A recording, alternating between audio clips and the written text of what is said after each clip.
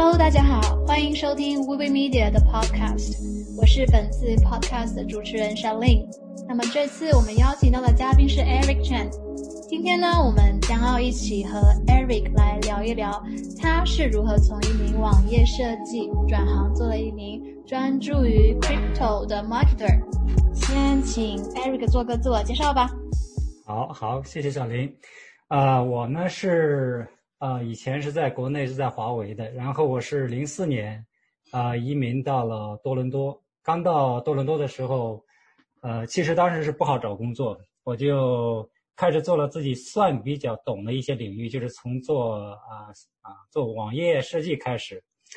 然后网页设计呢大概做了有几年，但是呢就是说网页设计其实本身做的并不是太好，因为做客户这种我也不是太擅长，好多跟客户要聊天啊，跟客户要沟通啊，还有客户关系维护啊，包括网页设计本身我自己也不是太擅长。所以呢在09年的时候开始接触到 CPA marketing， 然后就开始进入到 CPA。所以 CPA 刚开始的时候我是对它并没有抱太大的希望的，但是呢当时就说 OK 我准备一下看看能不能做出来什么成绩，然后给了自己就是说大概3个月的时间吧，做出来就 OK 就继续做，做不出来就回到老本行继续做网页设计。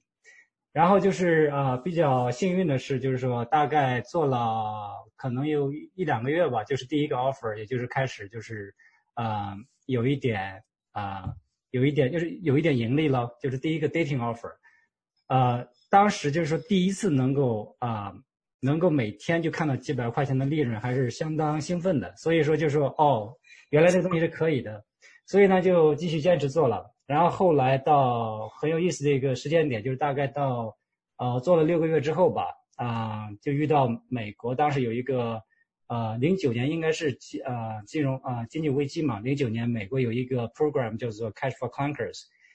当时就是美国政府是给好多旧车提供 credit，所以呢那个时候我就把那个 program 跟auto 的 lead gen 结合到一块儿，做了一个就是 promo。当时的 promo 就非常成功，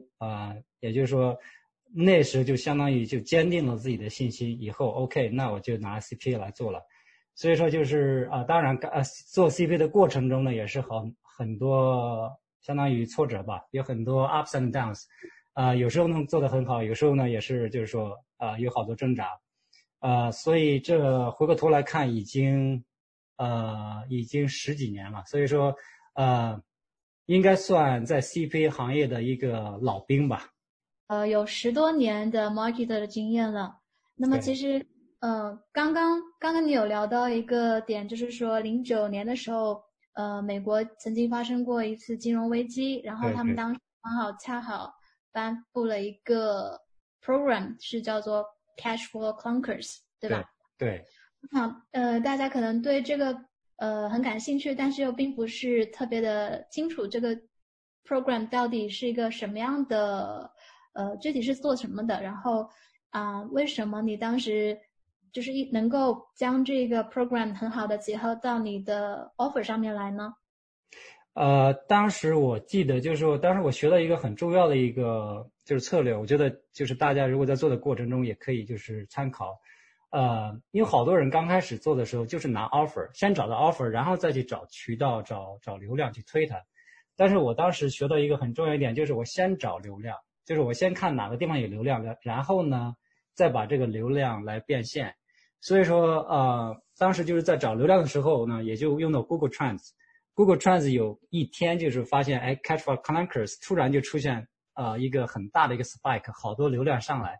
当时我就好奇这个是什么东西，为什么？因为我看到 cash 嘛，有 cash 在里边基本上有钱嘛，有钱的话基本上就有可能就是说有可能我们可以 monetize， 可以来变现这个流量。所以我就因为我在加拿大，然后美国的东西当时其实我并不太了解，我就做了一下 research， 发现Cash for Clunkers 是美国政府推出的一个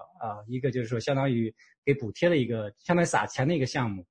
那它的前提要求是你必须有一辆旧车，你的旧车的话可以拿到车行去评估一下，如果这个车比如超过一定年限了，那政府就相当于给你一笔钱嘛。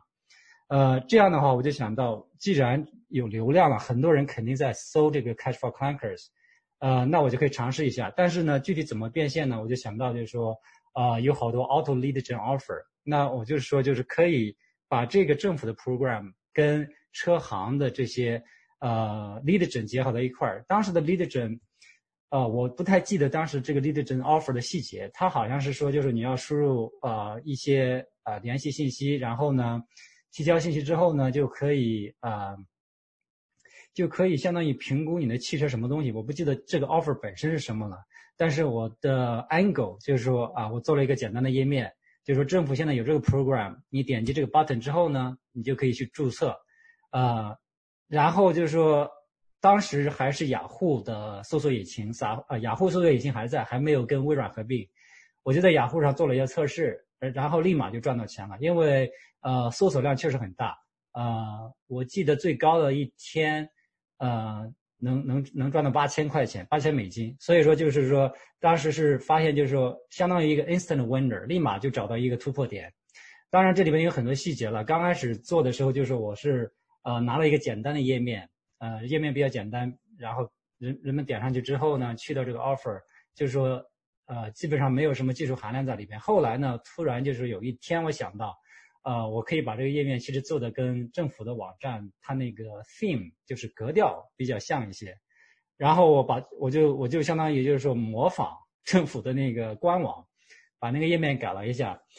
之后，立马就是说转换率就大幅度的提升，也就是说利润更高了。但是唯一遗憾的是，因为这种属于就是说一种比较 trend 的东西，它是就是说时效性很强。政府的 program好像是那一年的8月31号结束，所以说最后一天的时候，我的销售是达到最大的量，因为它最后一天结束嘛。但是过了8月31号之后呢，这个 offer 基本上就没有了嘛，流量也渐渐就没有了。所以就这里边我学到的东西呢，就是说，如果你学会找流量了，流量哪儿都有，然后呢，加上你知道怎么变现，基本上因为 network 就像你们 network 一样，有好多种的 offer。这个 offer 呢，如果能给它 match 在一块儿，你再做一个中间页面，把它就是相当于稍微做一点 pre-sale， 就很容易把这个流量变现，这是一个很好的一个切入点。所以如果大家就是说都在挣扎，我说我怎么应该就是找到一个 winner 啊，怎么能找到一个就是说能赚钱的一个 campaign 呢？其实不妨换角度，可以从流量的角度来考虑，因为好多流量其实是浪费掉的。你可以采取的方式就是我可以去 Google Trends 看一下，也可以关注一下新闻呢。我觉得 Google Trends 是比较好的工具，是因为它的搜索关键字已经在那里了，哪些 keywords 就是别人在搜。那如果大家都在搜这个关键字的话呢，那说明就是说是有这个需求的。那你就想一下，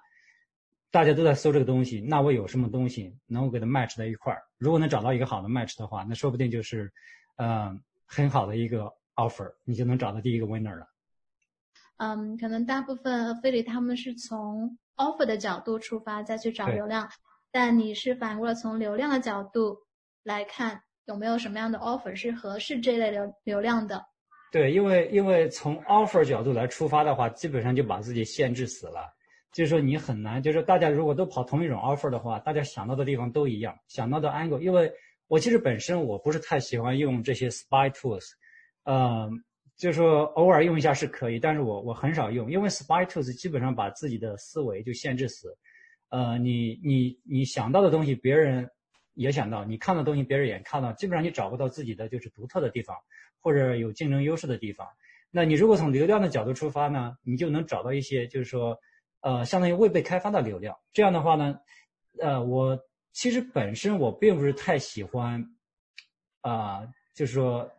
很多人一块跑同一种东西，因为虽然说有人跑的东西肯定是验证过的，肯定能赚钱的，但是呢现在特别是现在各个流量平台比如 Facebook 啊，比如 Google 啊，他们的价格已经高到你很难再盈利。如果是大家都跑同样的东西，用同样的方式来跑的话基本上没有赢家的。就是说你很多时候你在 spy tools 看到的东西呢，它的生命其实很短的，它可能就跑了几天但是呢，对你来说，你可能以为我是不是要测试一下？事实上，你再测试一下也是浪费一下钱而已。那我觉得最好的角度，特别是对这些就是说新手来说呢，就是说先找流量。流量的话呢，就是每个地方都有流量。你只要有了流量先，然后看一下我怎么变现就行了。这个角度来说呢，就会避免你好多没必要的竞争了。既然说到流量，那你认为什么类型的流量是比较适合用来跑 crypto 的呢？说到 crypto， 我先往回退一步，就是我先说一下哪一年，大概是15或者16年吧。那个时候，在这之前我跑了 casino，跑了很久。casino 呢，当时跑的也不错，也能赚到很多钱。但是 casino 就是说在 Facebook 上，当时跑的就是问题就越来越多嘛。有一个是账号的问题，一个是利润率下降的问题。后来呢，我就最初是通过一个当时那个 network 叫 ClickSure， 好像叫 ClickSure，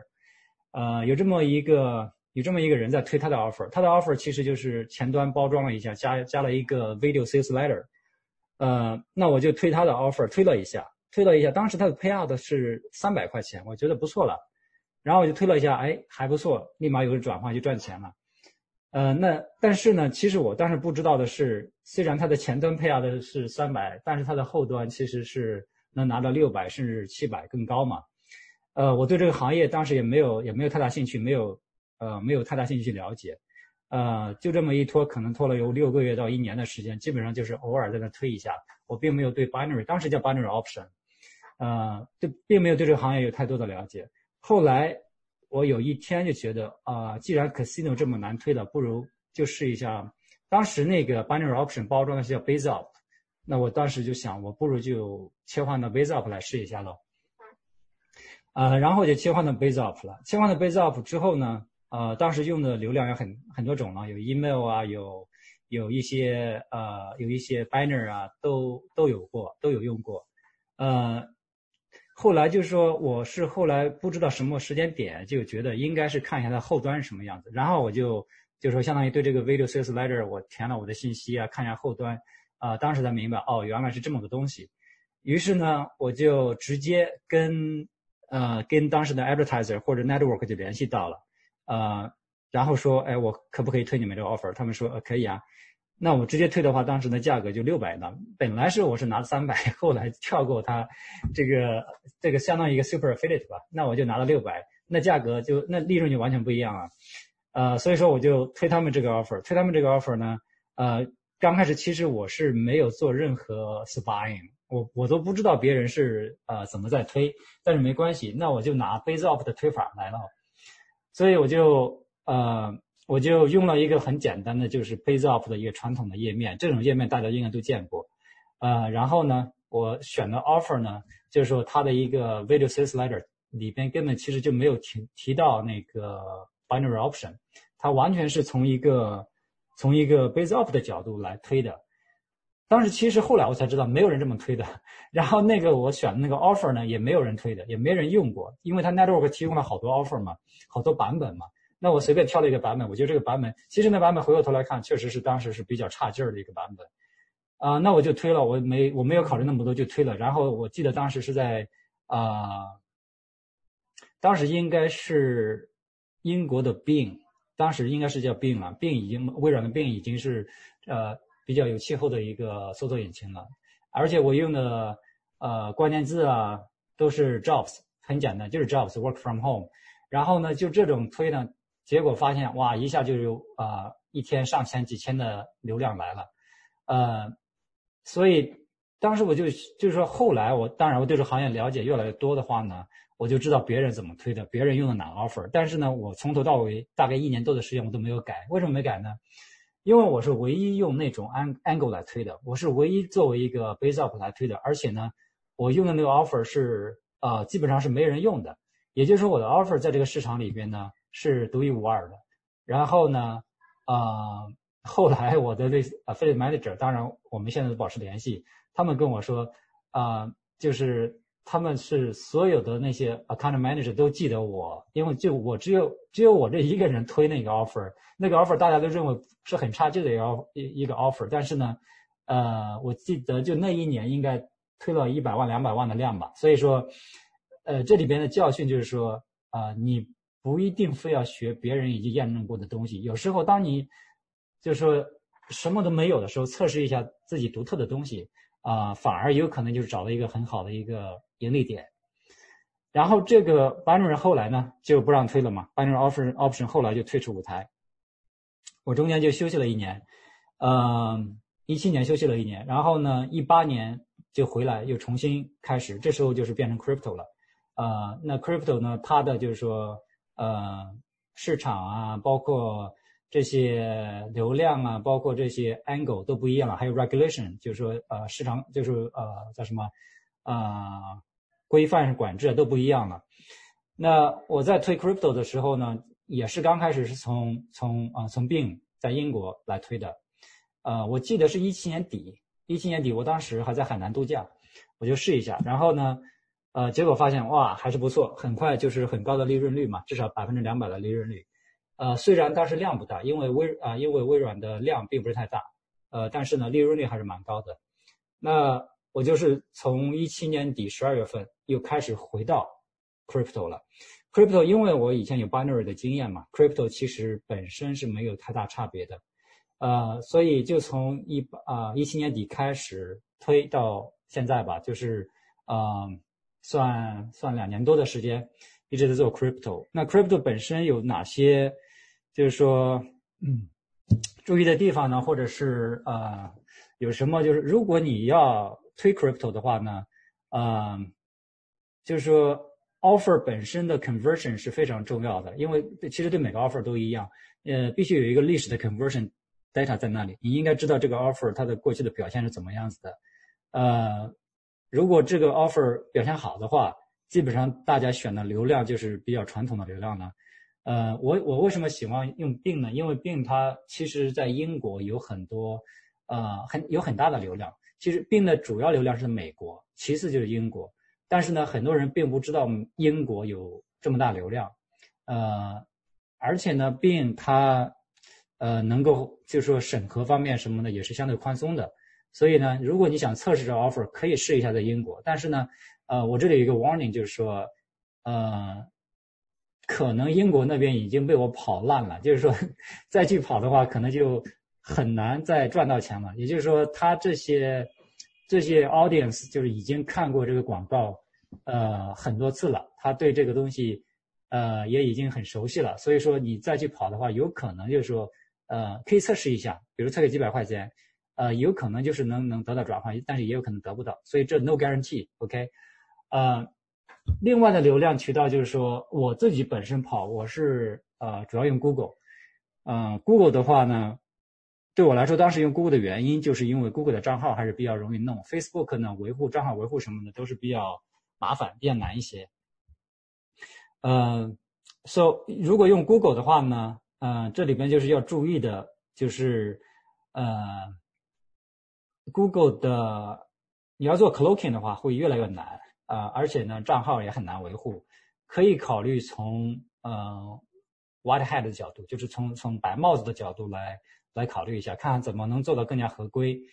其实 Google 是允许跑的，并不是说 Google 不允许跑，而是呢你要合规来跑，合规跑的话也是能做到很高利润的。当然这里边肯定有一个学习期，我不建议新手来尝试。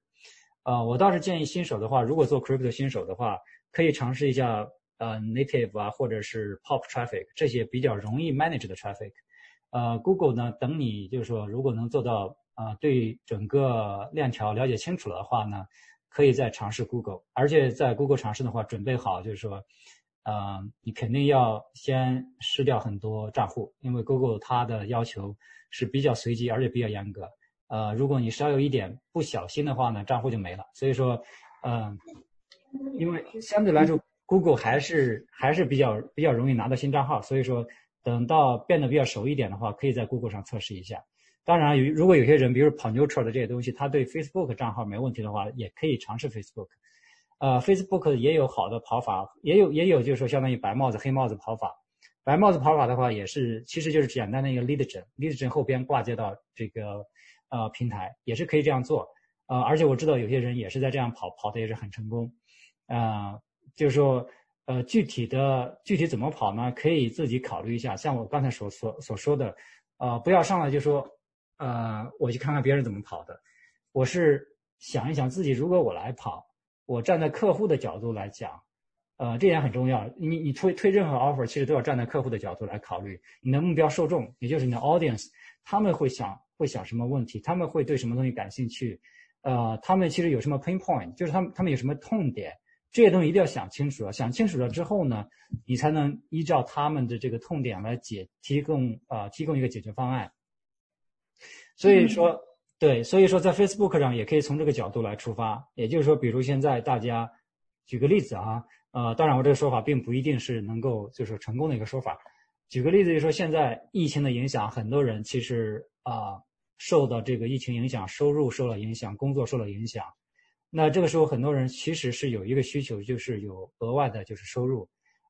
那你的 lead gen 其实就可以做成这种 angle， 就是说我可以从这个角度来出发。如果就是说你可以去到 Facebook 上打一个广告，就是说，你是不是受到疫情的影响，然后呢需要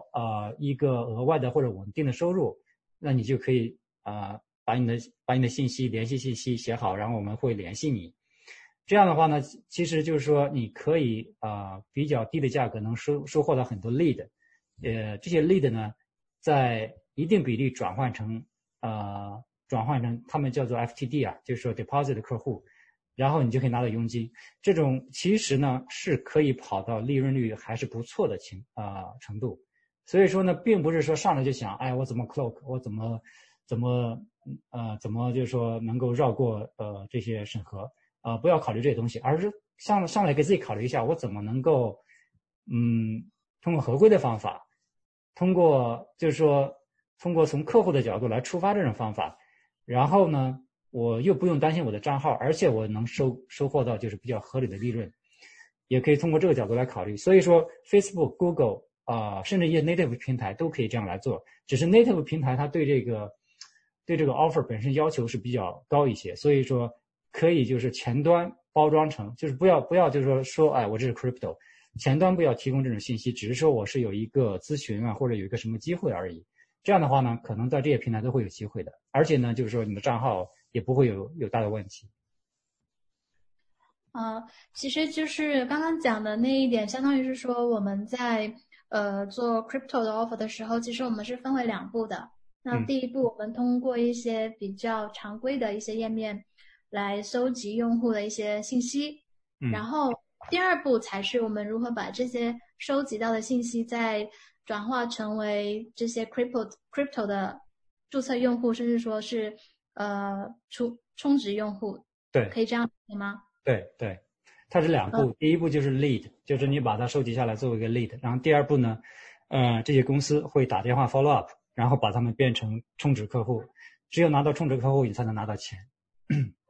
那其实这个从 lead 转化为 FTD 的这个用户的话，就中间的这个 follow up 是由 crypto 的这些公司来进行 follow up 吗？对，我们叫 broker，也就是来 broker 他们打电话来 follow up 的。然后它转换成 FTD 之后，FTD 的意思是 first time deposit， 就是转换成充值客户之后呢，后续就会去到一个 retention department。retention 呢就是把这个客户维持，然后呢继续增大客户的最大化客户的价值了，让客户比如充值更多呀，然后交易更多了。就是说，其实你的质量，他们衡量你的质量就是看最终的客户的质量。如果客户就是说他可以充了很多钱，然后呢，你这边平均下来，你的这个每一个就是 FTD 的就是价值叫做 value 呢，就会有一个值。就是说，如果你后续做得好的话，这些客户价值就是说他们可能几千块钱，那你这边呢就没问题，然后他会跟你要更大的流量。但是如果你比如去 pop traffic 来买这些 lead 的话 ，lead 很容易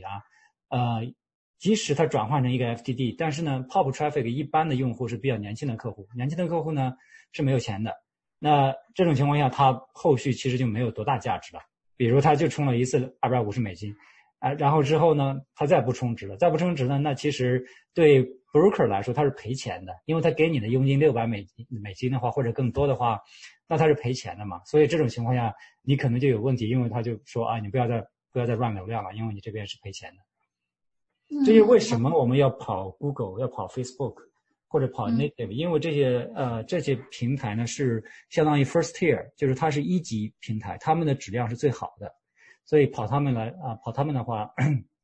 就是你可以比较长久的跑。对，因为这些平台的一个用户质量是相对比较高的，而且定位相对比较精准一些。对。然后刚刚其实我还有一个问题想要请教一下，就是我们第一步是做 lead， 然后第二步才是转化 FTD 的转化。那我们把 lead 收集过来之后，那些 crypto 的这些客服人员，也就是他们 follow up 这些人员，大概需要多长的时间把这个lead 转化为 FTD 呢？也比如说我今天给了他10个 lead，那么我多久之后能够知道我这10个 lead 是否有产生 FTD 的转化呢？他一般来说呢，就是说这些broker 他会很快就打电话 follow up， 他们有专门的 call center， 他们 call center 就是说如果有了 lead 来的话，他会立马打电话。当然也跟他们 call center 的那个 hours 上班时间有关系，基本上是第一天和第二天转换量是最多的。也就是说，我有时候就是比如今天我发了送到流量过去，那基本上正常情况下今天就可以看到 FTD， 然后呢有一部分是明天。也有一种情况叫 late FTD 了，就是说他会比较晚。他有的人说我现在没有钱，我要等发到工资才能存钱。那这种情况就存在一个 delay， 这个 delay 的时间呢可能会 up to 2个月。这种就是存在，不多但是存在。有时候我能拿到比如5个月之前的 FTD 都有，但是很少。大多数是24到48个小时就转换了。明白，那其实就是说，只要这个 lead 是你带过去的，然后不论他什么时候充值，最终都会算到你这个 ID 上面来。它理论上是这样子，但是呢，其实也看 network 和 broker 的agreement， 它的协议了。有的时候它会就是说给你一个30天或者60天或者终身都存在这种可能，就看你怎么挂接的。有的挂接通过 cookie 挂接的话呢，这种cookie 是有效期的。有效期可能是1个月、2个月这样子，但是呢，我基本上是用 API 挂接。API 挂接呢，其实是不存在时效性的，只要它转换了，我就能拿到佣金，不管是多长时间以后。了解。其实我刚刚讲了，就是听你讲这一些，我觉得就是你的这种先收集lead的，然后再去做转化的这种方式，应该还可以利用在其他类型的 offer 上面吧？比如说你之前讲的 casino 啊，以及那个 binary options， 我觉得好像是不是这2类的 offer 跟 crypto 的 offer 都会有相似的这种推广方式呢？对，其实也是看 offer 本身的它是怎么 structure 的，它的架构怎么样子的。首先前提这种 offer 呢，最好是有一个比较大的一个 payout， 就是它的 CPA 比较大一些。那这种情况它就是从转换率，因为它存在2节转换率嘛，第一节转换率是到 lead， 第二节转换率从 lead 到 CPA。那如果是你的 payout 比较大的话，是可以这样做。比如 casino 的话，其实像这些大的平台，第一级平台是很难推的，他们都不允许的。那这种情况，其实你想合规推的话，就只能做 lead gen， 第一步做 lead， 第二步呢在后端来推。那这种情况下是可以的，因为casino payout 还是比较不错的。但如果像一些比较小的 payout， 就比如10块钱甚至2块钱，那这种就肯定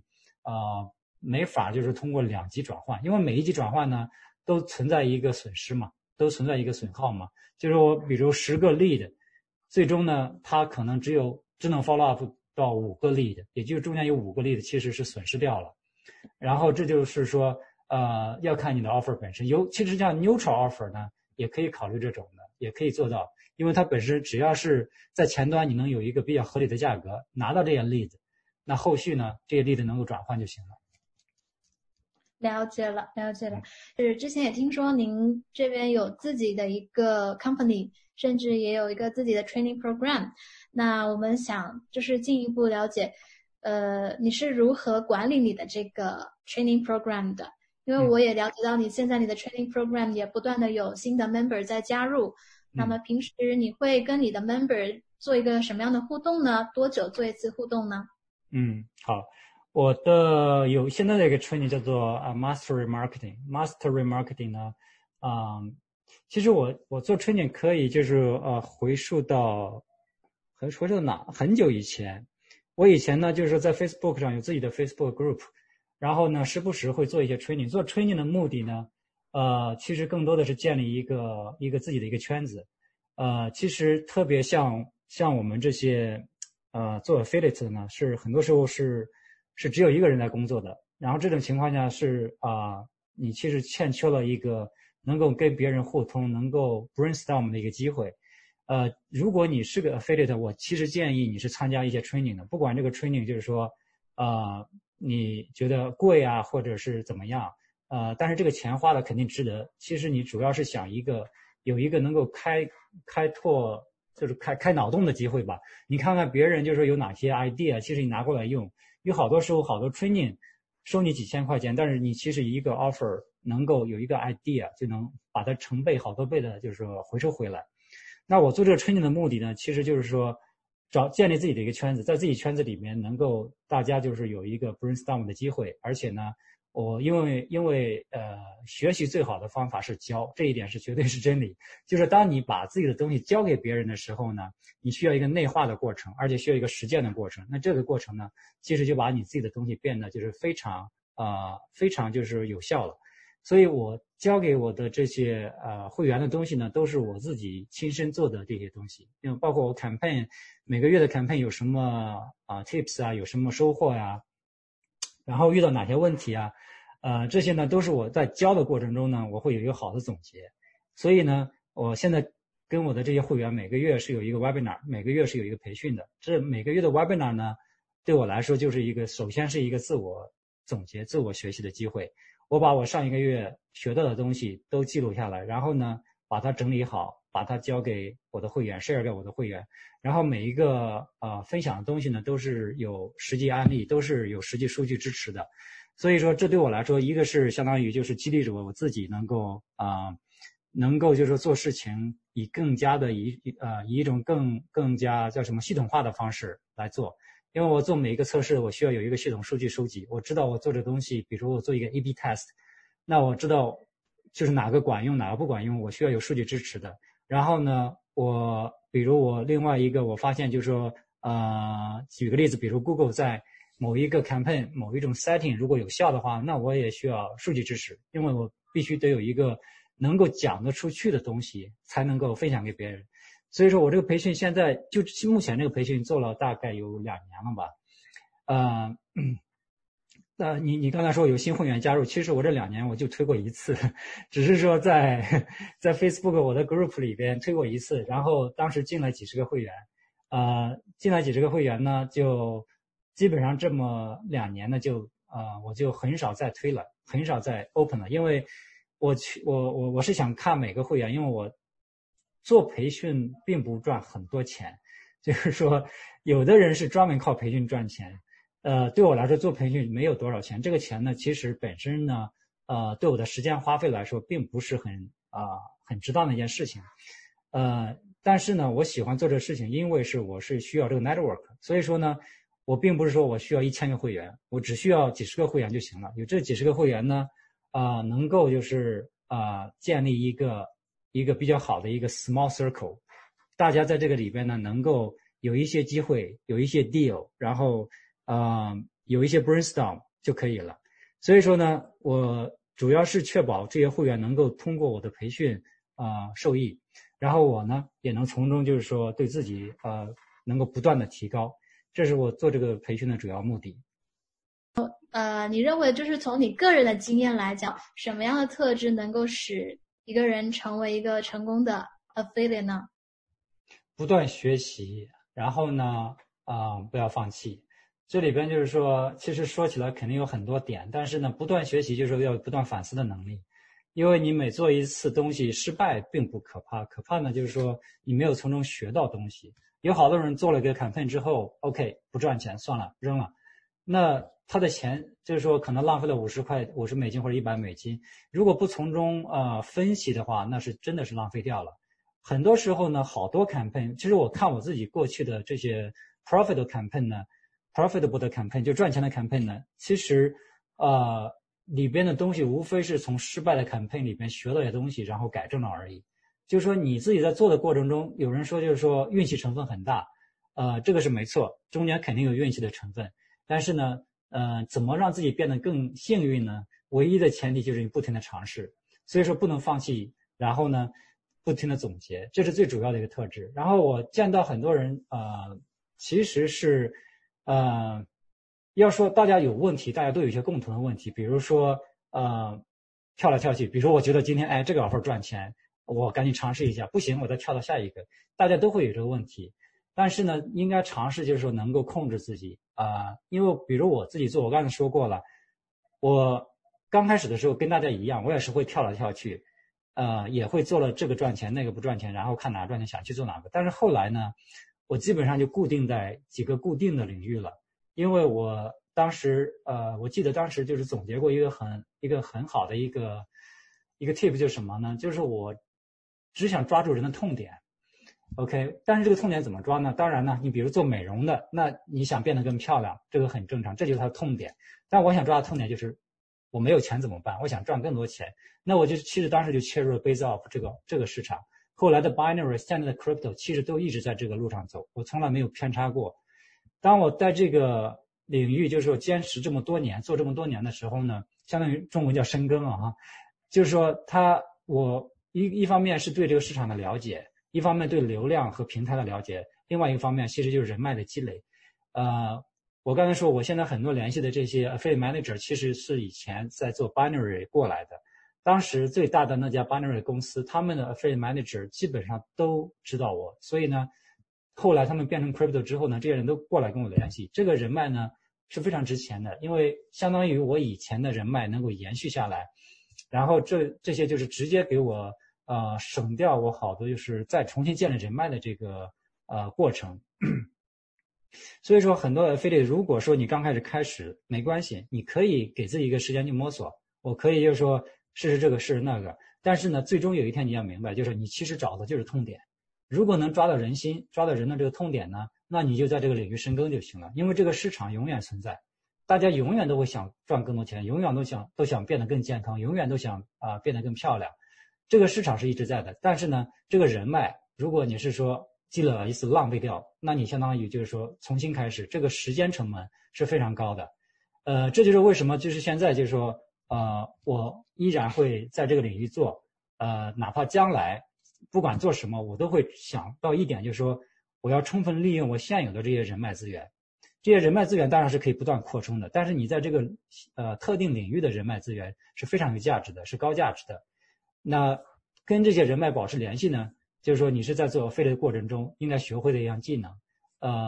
很多人做 affiliate， 因为大家都是自己干嘛，都是 solo 嘛，有好多人可能会比较内向一些，可能是觉得我做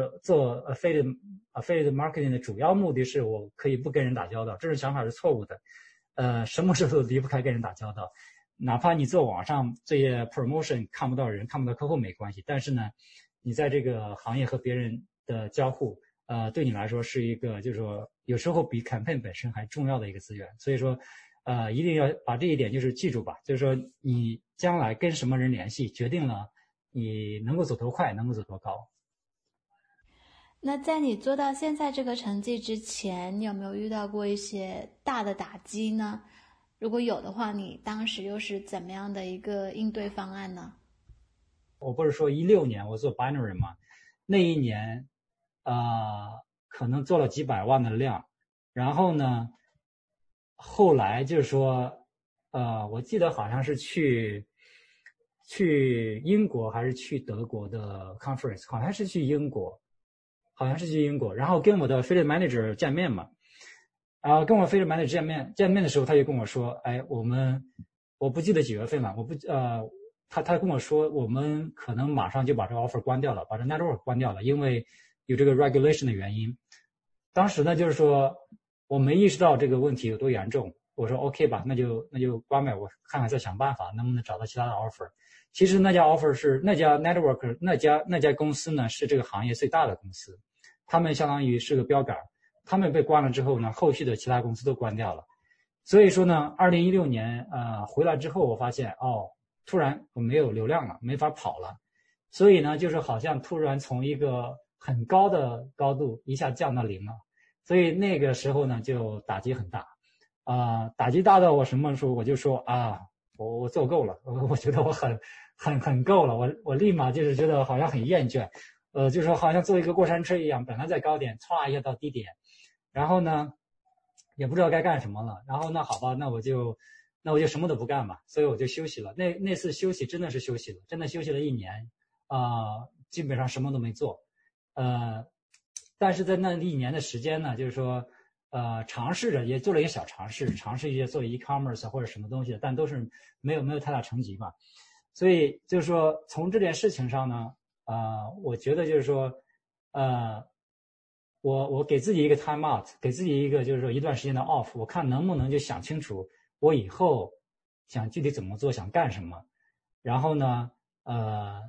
就是说是不是就是说对自己就人生或者事业方面有什么更新的规划。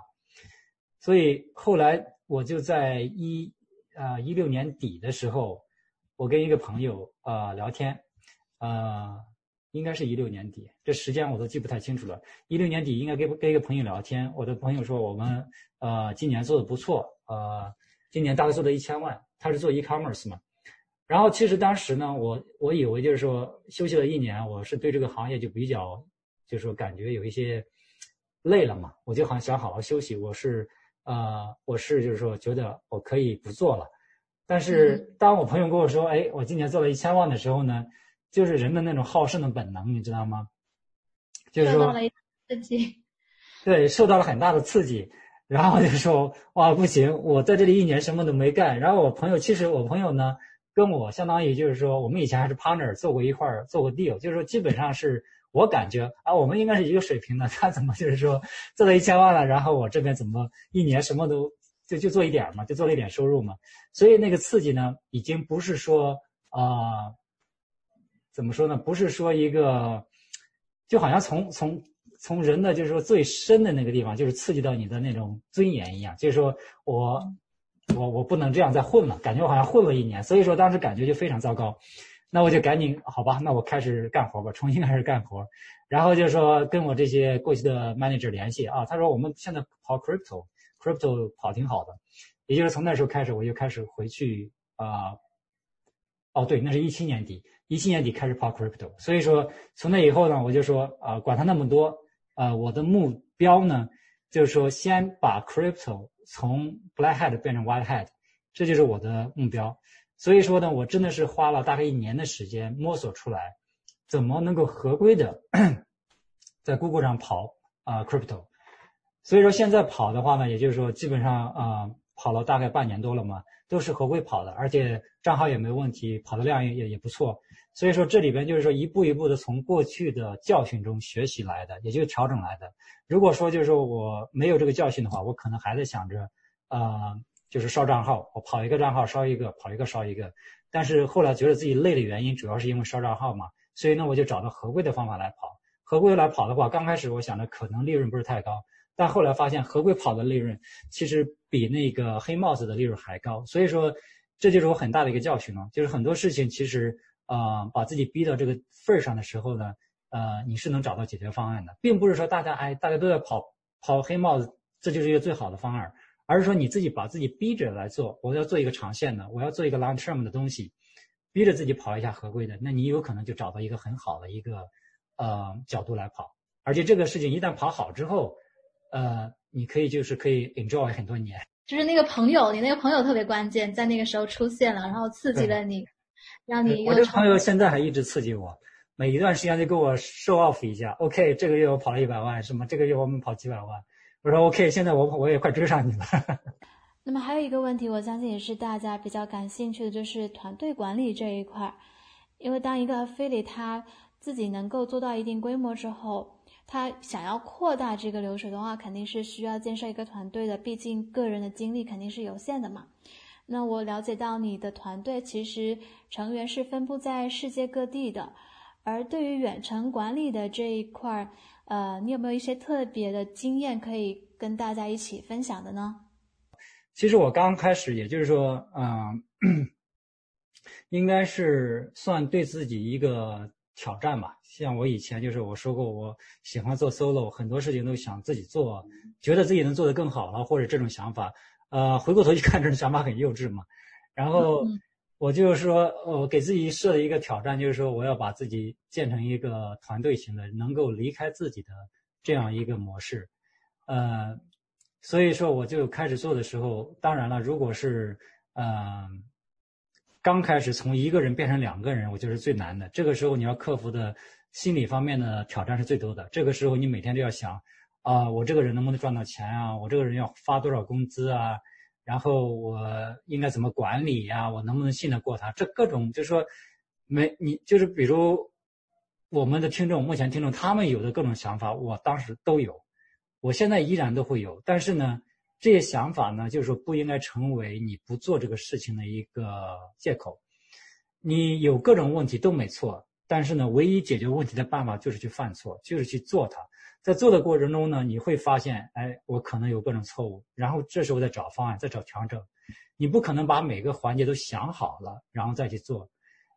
当然了，你刚开始就是说你做第一次就是雇人啊，或者跟人合作的时候呢，你可以做一些小规模的测试嘛。就是我经常说的一句话就是 test small scale big， 去做 campaign 也一样，都是先做一些小规模测试，大规模推广嘛。那你雇人也一样，你刚开始就是雇一个人也是要一个小规模的雇，你可以就是说在 Upwork 上雇一个人，然后呢刚开始算 part time， 然后给他一些基本的工资。当然因为我觉得印度那边的技术人员还是不错的，价格也是比较合理的，那你可以去印度的话，你可能给$101个小时，那你一个星期 OK， 那我花你比如10个小时的时间，那可以啊，你可以这样做。那其实很有意思，就是刚开始我在想这个人会不会作弊啊，就是比如他说我10小时，事实上他只花了5个小时。后来我就想管他呢，就让他去做吧。你知道我后来跟我印度的这个技术人员呢基本上我们都不做 time tracking 了，就是说现在就是说你给我一个 invoice 多少钱 OK， 我就给你付多少钱。也就是说你自己记一下时间，基本上我都不去看他的这个 log， 就是他花了多少时间我是不去看。为什么不去看呢？这里边第一，我觉得这里边有个信任建立的过程。第二呢，其实你从另外一个角度想首先他的人工其实并不高是我这个人工比如他是15欧元吧，大概相当于17、18美金吧。那他一个月花几千块钱又怎么样？其实他即使加了几个小时，加了10几个小时，但是呢对我来说这个成本，当然以我现在角度来说，对我这个成本还是相当低的。我没必要为了这一点成本花太大精力，就说去盯着你 OK 你这个地方花多长时间，那个地方花多长时间。我觉得这个是一定要刚开始学会吃这点暗亏的，你要做这个吃暗亏的准备。因为 remote work 有这么一个客观事实，就是说从我们的角度，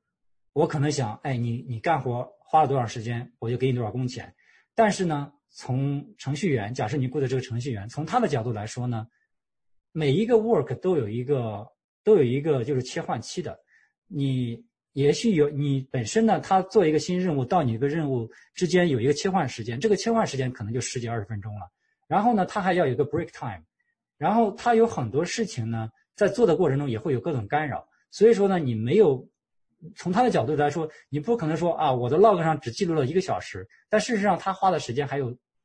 线下的时间，比如他在想这个问题，这些时间是没法衡量的。所以说我觉得公平起见呢，就是让他给你 invoice， 他花多少时间，花多少钱，你就给多少钱。只要这个钱在你能承受范围比较合理的，那就可以。而且我觉得最关键的是保持他的一个动力。如果他在你这个地方觉着我事实上能赚到不错的钱，那对于你们来说呢，这个关系是可以维持下去的。我觉得最不好的事情就是什么呢？你用了一个人，你给他切换了另外一个人，一直在切换。如果你一直在换新员工不是员工的问题，是老板的问题。这个事情要记住，就是说你不要抱怨说我找不到合适的人，不是你找不到合适的人，而是你自身有问题。如果自身不改的话呢就很难找到合适的人。所以说这个是刚开始就是说在雇人的时候，会有好多就是这种想法那种想法都没关系，你出去去做去犯错，然后呢如果有条件你可以做就像 A/B test 一样雇2个人，就是说我2个人相当于同时竞争一个岗位一样，我中间最后选那个比如考核2个星期3个星期之后，我选择那个表现比较好的，这样也可以。然后我是刚开始是从技术人员来就是说来开始建自己团队，后来再找到自己的 VA， 就是把这些所有的细小的活都拦过去，我就基本上就不再管这些小的事情。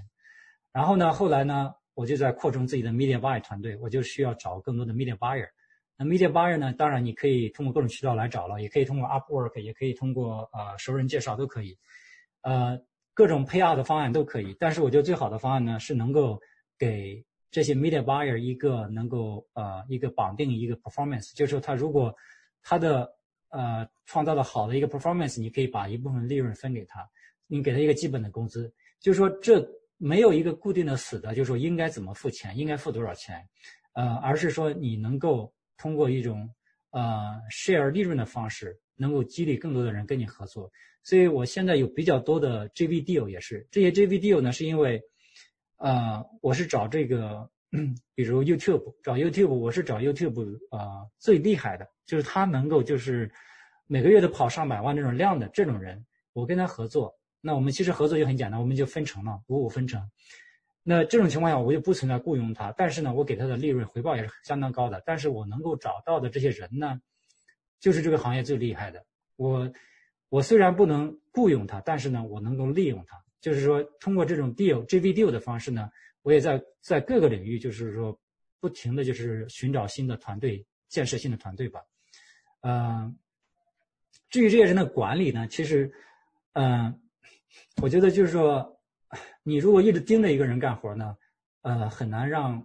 人把活干好。Remote 它本身的特点就是说你必须让他自己去干，他有自主性，他是个 self starter， 他自己有这个主观能动的，而且自己愿意去干活的这个动力。所以当然中间你可能会遇到问题，比如其实我感觉很明显一个问题，说点题外话，就是我这个印度的这个技术人员他这段时间在疫情期间，他的心理上受的影响比较大，我就感觉到怎么这段时间干活老是出错呢？然后好像就是说给他交代的任务好像也是老是漏掉呢。后来我就真的就是给他做了一次谈话，相当于心理上的谈话，我就问他怎么回事，是不是这个疫情对你来说有什么影响？他说是的，就是说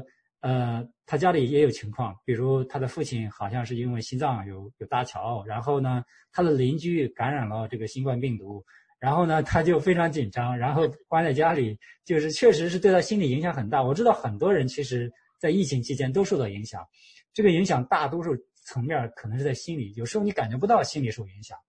那我就跟他沟通了嘛，就是说跟他聊了聊，其实确保他在这方面就是说不会再有太多问题嘛，因为毕竟会影响他的 performance。所以说 remote work 的时候呢，你是能知道这个员工有问题，但是呢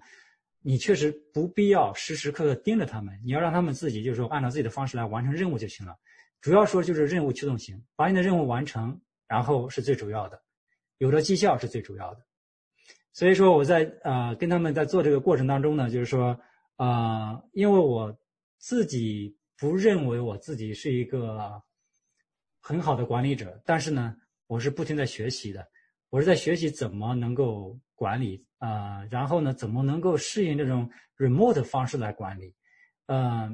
要说有什么经验的话呢，我觉得其实最好的经验就是说，当你能够做到容忍别人犯错，然后容忍别人甚至就是作弊，你觉得好像偷你的钱，你都能够容忍的话，那你的就是说管理就很容易了。就是说你一定要做到有这种容忍度，你千万不要去苛责别人，因为没有人是完美的，他做的事情可能会出错没问题，然后你只要在沟通上能够保证，就是说好像我记得在哪个地方学的，就是说你要做5次确认，任何一个任务沟通下来都要一个5次确认。当然我做的并没有那么多，但是呢确保每个任务写得清清楚楚的我用的是 Asana 这个任务管理软件嘛，然后每个上面写的清清楚楚，就是要 1、2、3、4要做什么，要做到什么程度，都会清清楚楚的交代。沟通能力呢，也是就是说，特别像如果你觉得自己比较内向，或者是比较习惯 solo 这种人呢，一定要提高就是自己的沟通能力。沟通能力呢，就是要从别人的角度想，他能不能理解我在说什么，他清楚不清楚我在说什么。因为我们很多人平时在说话的时候都会说，你怎么会不知道我这样想啊？这不很明显吗？其实是很不明显，我又不在你脑子里面，对吧？所以说一定要就是说打破这个习惯性的思维，一定要就是说觉得别人就是对你来说一无所知，这种情况下怎么沟通？就是把事情写得清清楚楚的，让他知道你要什么，你要达到什么结果。然后就是刚才我另外一点就是我说的，真的是要学会宽容，真的要很宽容。有时候你就看着员工犯错，你都要让他去犯错，你都不要去管，而且让他去犯完错之后从中学习。只要员工能学习能进步，这就是好员工。你知道我前段应该这段时间都会有，因为我的 campaign 或者页面出问题的话呢，损失的话一天就是几千美金。所以说有的时候你真的想他怎么搞这个问题，这个问题损失很大，然后你说你真的会想你怎么好像不 care 一样。其实呢没有人想犯错的，其实犯了错他也会觉得有内疚的，但是呢你没必要去苛责他，没必要去责怪他，而只是要告诉他这个事情我们记录下来，做一个叫什么 report， 然后避免下次不要再犯就行了。因为大家都要进步，从错误中学习。我们交了这个学费已经交了，但是你如果是说责怪这个人有用的话，那管理就太容易了，因为好多事情都可以怪到员工头上，但事实上所有的责任都在你自己的头上，就是出了问题也是你的 OK， 出了成就其实是员工的。所以说应该就是说怎么说呢，我记得马云好像说过一句话，就好像这些都是委屈验大的，有好多时候你管员工的时候你其实是最委屈的学会承担这些委屈就好了。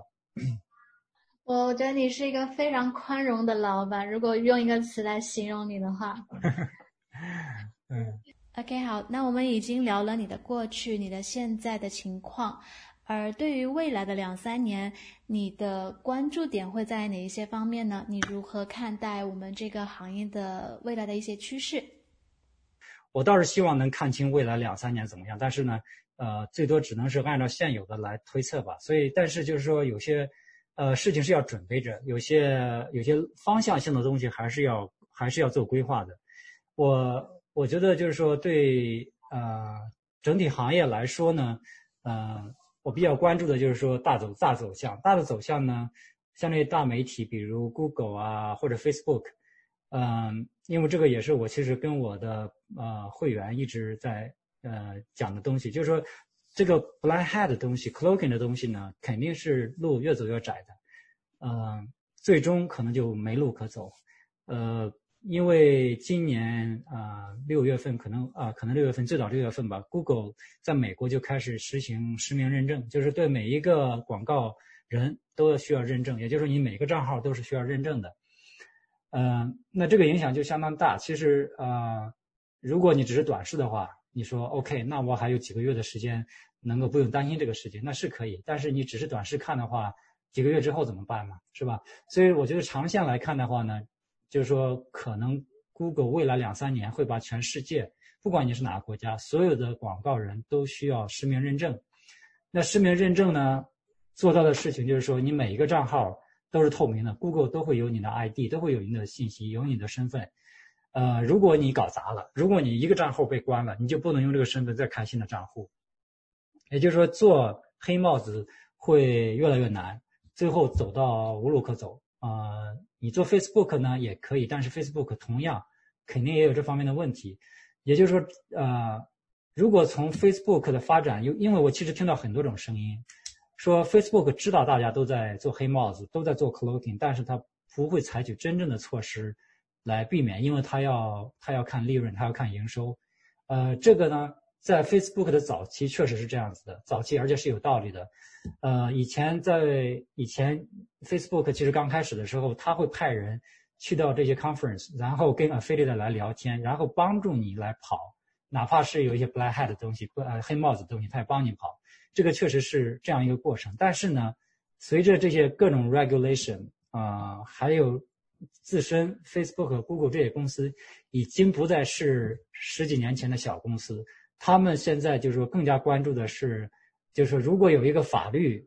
就是起诉，对他们来说损失可能就是几千万甚至几亿，所以他们更加关注的呢是用户质量和用户留存。所以他们的用户如果一直想用他们的平台，必须保证的就是说质量问题。所以说黑帽子最终呢这个路啊是走得极窄的，越来越窄的。如果你就是说有一些长远的规划，就是愿意自己做一些比较战略性的规划的话，应该能够尝试看未来2-3年做一下规划。未来2-3年你自己可以问一下自己这个问题，我是不是还愿意每天就是这样为了几个账号疲于奔命，今天这个账号被关了，垂头丧足一番，然后呢再来一次。所以永远都是就是说把这个石头推上山，然后一放手石头滚下来，然后再推一遍，永远都是在这个循环里边。如果你年轻的话可能可以，可能能折腾，但是呢这并不是一个长久的长久之计吧。所以说我觉得就是行业的整体走向大家都要跑合规的而且呢就是说越早越好，如果你是越早能找到合规的方案的话越好。合规其实因为整体行业应该说有一个风气或者有一个氛围吧，就是大家都是按照这种黑帽子来跑，所以呢很多人就认为黑帽子是唯一的方式，而且黑帽子好像利润是很高的。事实上不是这样子的，我知道很多人其实是跑白帽子的，只是说大家不来，就是说是一个很小的声音而已，而且呢利润也是相当高的。而且大家没有必要来说，就是跑白帽子这些人没有必要来说，我们是跑白帽子的，我们这样跑那样跑的，因为确实会招致更多人的竞争对手。因为我可以这么说，我当然没有一个准确的数据，大多数人或者是90%多的人到了这个行业之后就想着怎么黑帽子，各种培训、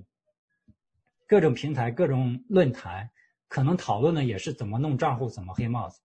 因为基本上好多 offer， 这是一个现实，好多 CPA 的 work offer 呢，直接去跑这些传统的这些一节的这些流量平台，他们是不接受的。所以说这种情况下，大家就想着绕弯子，想着绕过它，所以就会想各种办法来跑黑帽子。其实我觉得一定要换个角度就是说我怎么来跑白帽子，怎么来跑合规。如果这个 offer 不行，我怎么包装这个 offer， 或者我怎么换个 offer。如果从这个角度来考虑的话，刚开始呢就是说你可能花的时间会比较多一些，可能会需要花相对于黑帽子更长的时间来找到利润，但是没关系，这个最终长线投入来说属于一个战略性的投资，它的回报绝对是很大的。最差呢你也可以同时两条腿走路，一条腿我可以跑着黑帽子，然后另外一条腿我必须花一部分的钱，花一部分的资源去尝试一下白帽子，因为可能1年2年之后呢白帽子就成长起来，然后就可以替代你现在的黑帽子。黑帽子是个苦力活，可能能赚一些快钱，但是白帽子呢是一个长久性的东西，它给你赚来的钱可能是就是说你真的是好长时间都不用做什么事情，都一直给你带来利润的。这个是就是说我认为行业走的方向最终都是这个方向。至于会不会出现什么新的媒体平台，比如在国外现在我觉得可能会出现 TikTok 这种短视频平台，就是中国的抖音可能也会是一个很好的一个地方。而且合规方面呢现在来说应该是比较松有一些机会窗在那里，如果想尝试的话可以尝试开账户方面可以在国内找一些代理开了账户之后在国外试一下，倒是可以尝试。因为一个新的平台出现的话它会有一个就是先入优势了，就是说如果你是第一个在这个地方跑这个东西的，只要这个 policy 没出来，你是可以赚一个时间窗的钱的，这个是可以的。但是是不是有其他的新的这些流量平台出来，目前来说除了 TikTok 之外其他的倒没有很明显的。基本上大的其他的那些都被Facebook 收购了，然后呢 Google 的话呢也是垄断了很多行业很多流量平台。所以说呢如果你是想着就是能够长线的话呢，就是多考虑一下what ahead 方面。这是对我个人来说呢 Crypto 我目前还会跑但是呢 Crypto 这个方面里边我是在一直寻找一个机会能够变成一个就是相当于怎么说非 CPA 的一种 business model 出来。就是在这里边找一个，比如一个 software 的模式啊，或者是一个能够怎么说，怎么能够就是变成一个类似真正的 business 的这样一个模式。因为跑 CPA 呢，毕竟赚点钱是可以的，但是呢，它不是一个真正的 business， 因为它的本质呢就是一个套利。你收集的这些资源呢也不是你的，客户的后端也不是你的，你只是帮别人把这些资源送给了这些广告商而已。对于你来说呢，你可以有很好的一些营销的 skill， 有 marketing skill 可以很好，你可以赚到这些钱，这个是没错的。但是呢，营销只是 business 的一部分，它并不是 business 的本身。你可以做一个很厉害的 marketer， 但是呢，如果最终不是一个成功的一个 business person 呢，那你这个 business 来说还是不长久的。作为 business 又是相当于更高的高度来看了，你需要需要营销，当然了，这个是需要的，需要管理需要产品是最主要的。没有产品的话呢，相当于你没有一个肉体，就是只有灵魂没有肉体。所以说我是想找到一个能够长线的产品，能够正儿八经的，就是能够一直推的产品，而且能够积累这些客户，相当于积累资产一样把这些客户不停积累起来，这是我在寻找的。当然呢，这里边肯定有各种就是说挣扎吧，不是那么容易就找到。而且呢，我是想最大利用我现有的资源，所以我并不是说我跳到一个新行业，看看那个的行业有没有什么新的机会点，我是不想这样做。我是想在我目前有的这个 crypto 啊，或者是CPA 这一块找到我能够开发的一个产品点，这是我未来可能2-3年之内想做的事情。其实你刚刚有提到那个 TikTok， 那就是近段时间来讲，其实国内也有很多的 marketer 他们在研究 TikTok 这一块。那你觉得在就是跟crypto 和 TikTok 这两者之间，你觉得有没有一些新的机会能够有一些新的突破？然后或者说你觉得在这方面能够给大家一些建议吗？比如说能不能在 TikTok 上面跑 crypto 啊，或者说其他什么类型的 offer 适合在 TikTok 上面投放呢？TikTok 首先就是跑任何一个平台，先了解它的这个受众，就是说最主要的是看它 demographic。这个 TikTok 的用户群相对来说是比较年轻的，当然里边肯定也会有年龄比较大的。主要的这个受众呢是年轻人。年轻人的话呢 ，crypto 本身是有一定难度的，因为它的在这个财力方面没有那么多钱，然后呢转换也比较难。但是呢，并不是没有机会可以测试，这个是可以测试的。因为我知道有人用 WhatsApp 来跑的。这里边就是说合规方面要看一下它的 TikTok 的要求了。TikTok 在跑 finance 方面有专门的要求，可以去看一下它的那个 policy。如果是它的 policy 允许跑 crypto 是可以试的。如果不允许是需要包装一下，就是说你前端是作为一个 lead gen 来跑，是可以这样尝试。然后呢，如果是只是针对 TikTok 这个流量来说的话呢，可以尝试一些就是说年轻人相对来说比较喜欢的 offer，比如 dating offer 呢，这是肯定是对年轻人来说就是最容易转换的一种了。然后呢 e-commerce 这种方面可能也可以试一下。还有其他的 lead gen， 就是说从客户的角度来考虑，因为为什么就是说好多的这些流量平台他们就是说后端是不好的，就是说比如你跑了 crypto 你可能有了转换，但是最后呢客户说你得停了，因为这个我们后边赚不到钱。为什么赚不到钱？因为他就没考虑到这个受众的这个群体。比如 pop traffic 其实是很多年轻人装了游戏才有的这个 pop traffic， 也就是说它的主要受众呢是游戏玩家，是年轻人。年轻人本身是没钱的，那你非要跑 crypto， 那其实最后就跑不下去了。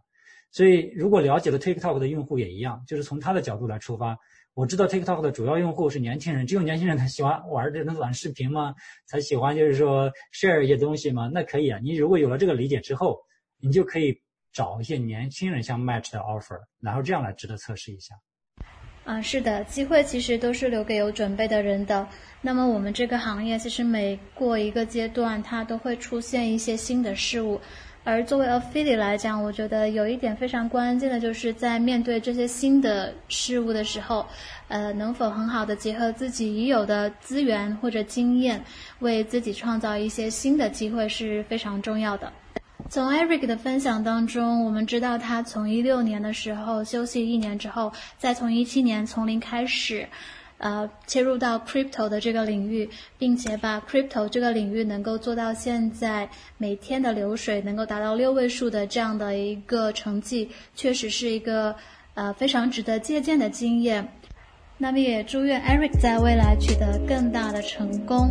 好，由于时间的关系呢，我们今天的访谈就先到这里为止。再次感谢 Eric 的分享，我们下一期再见。谢谢小林，好，拜拜。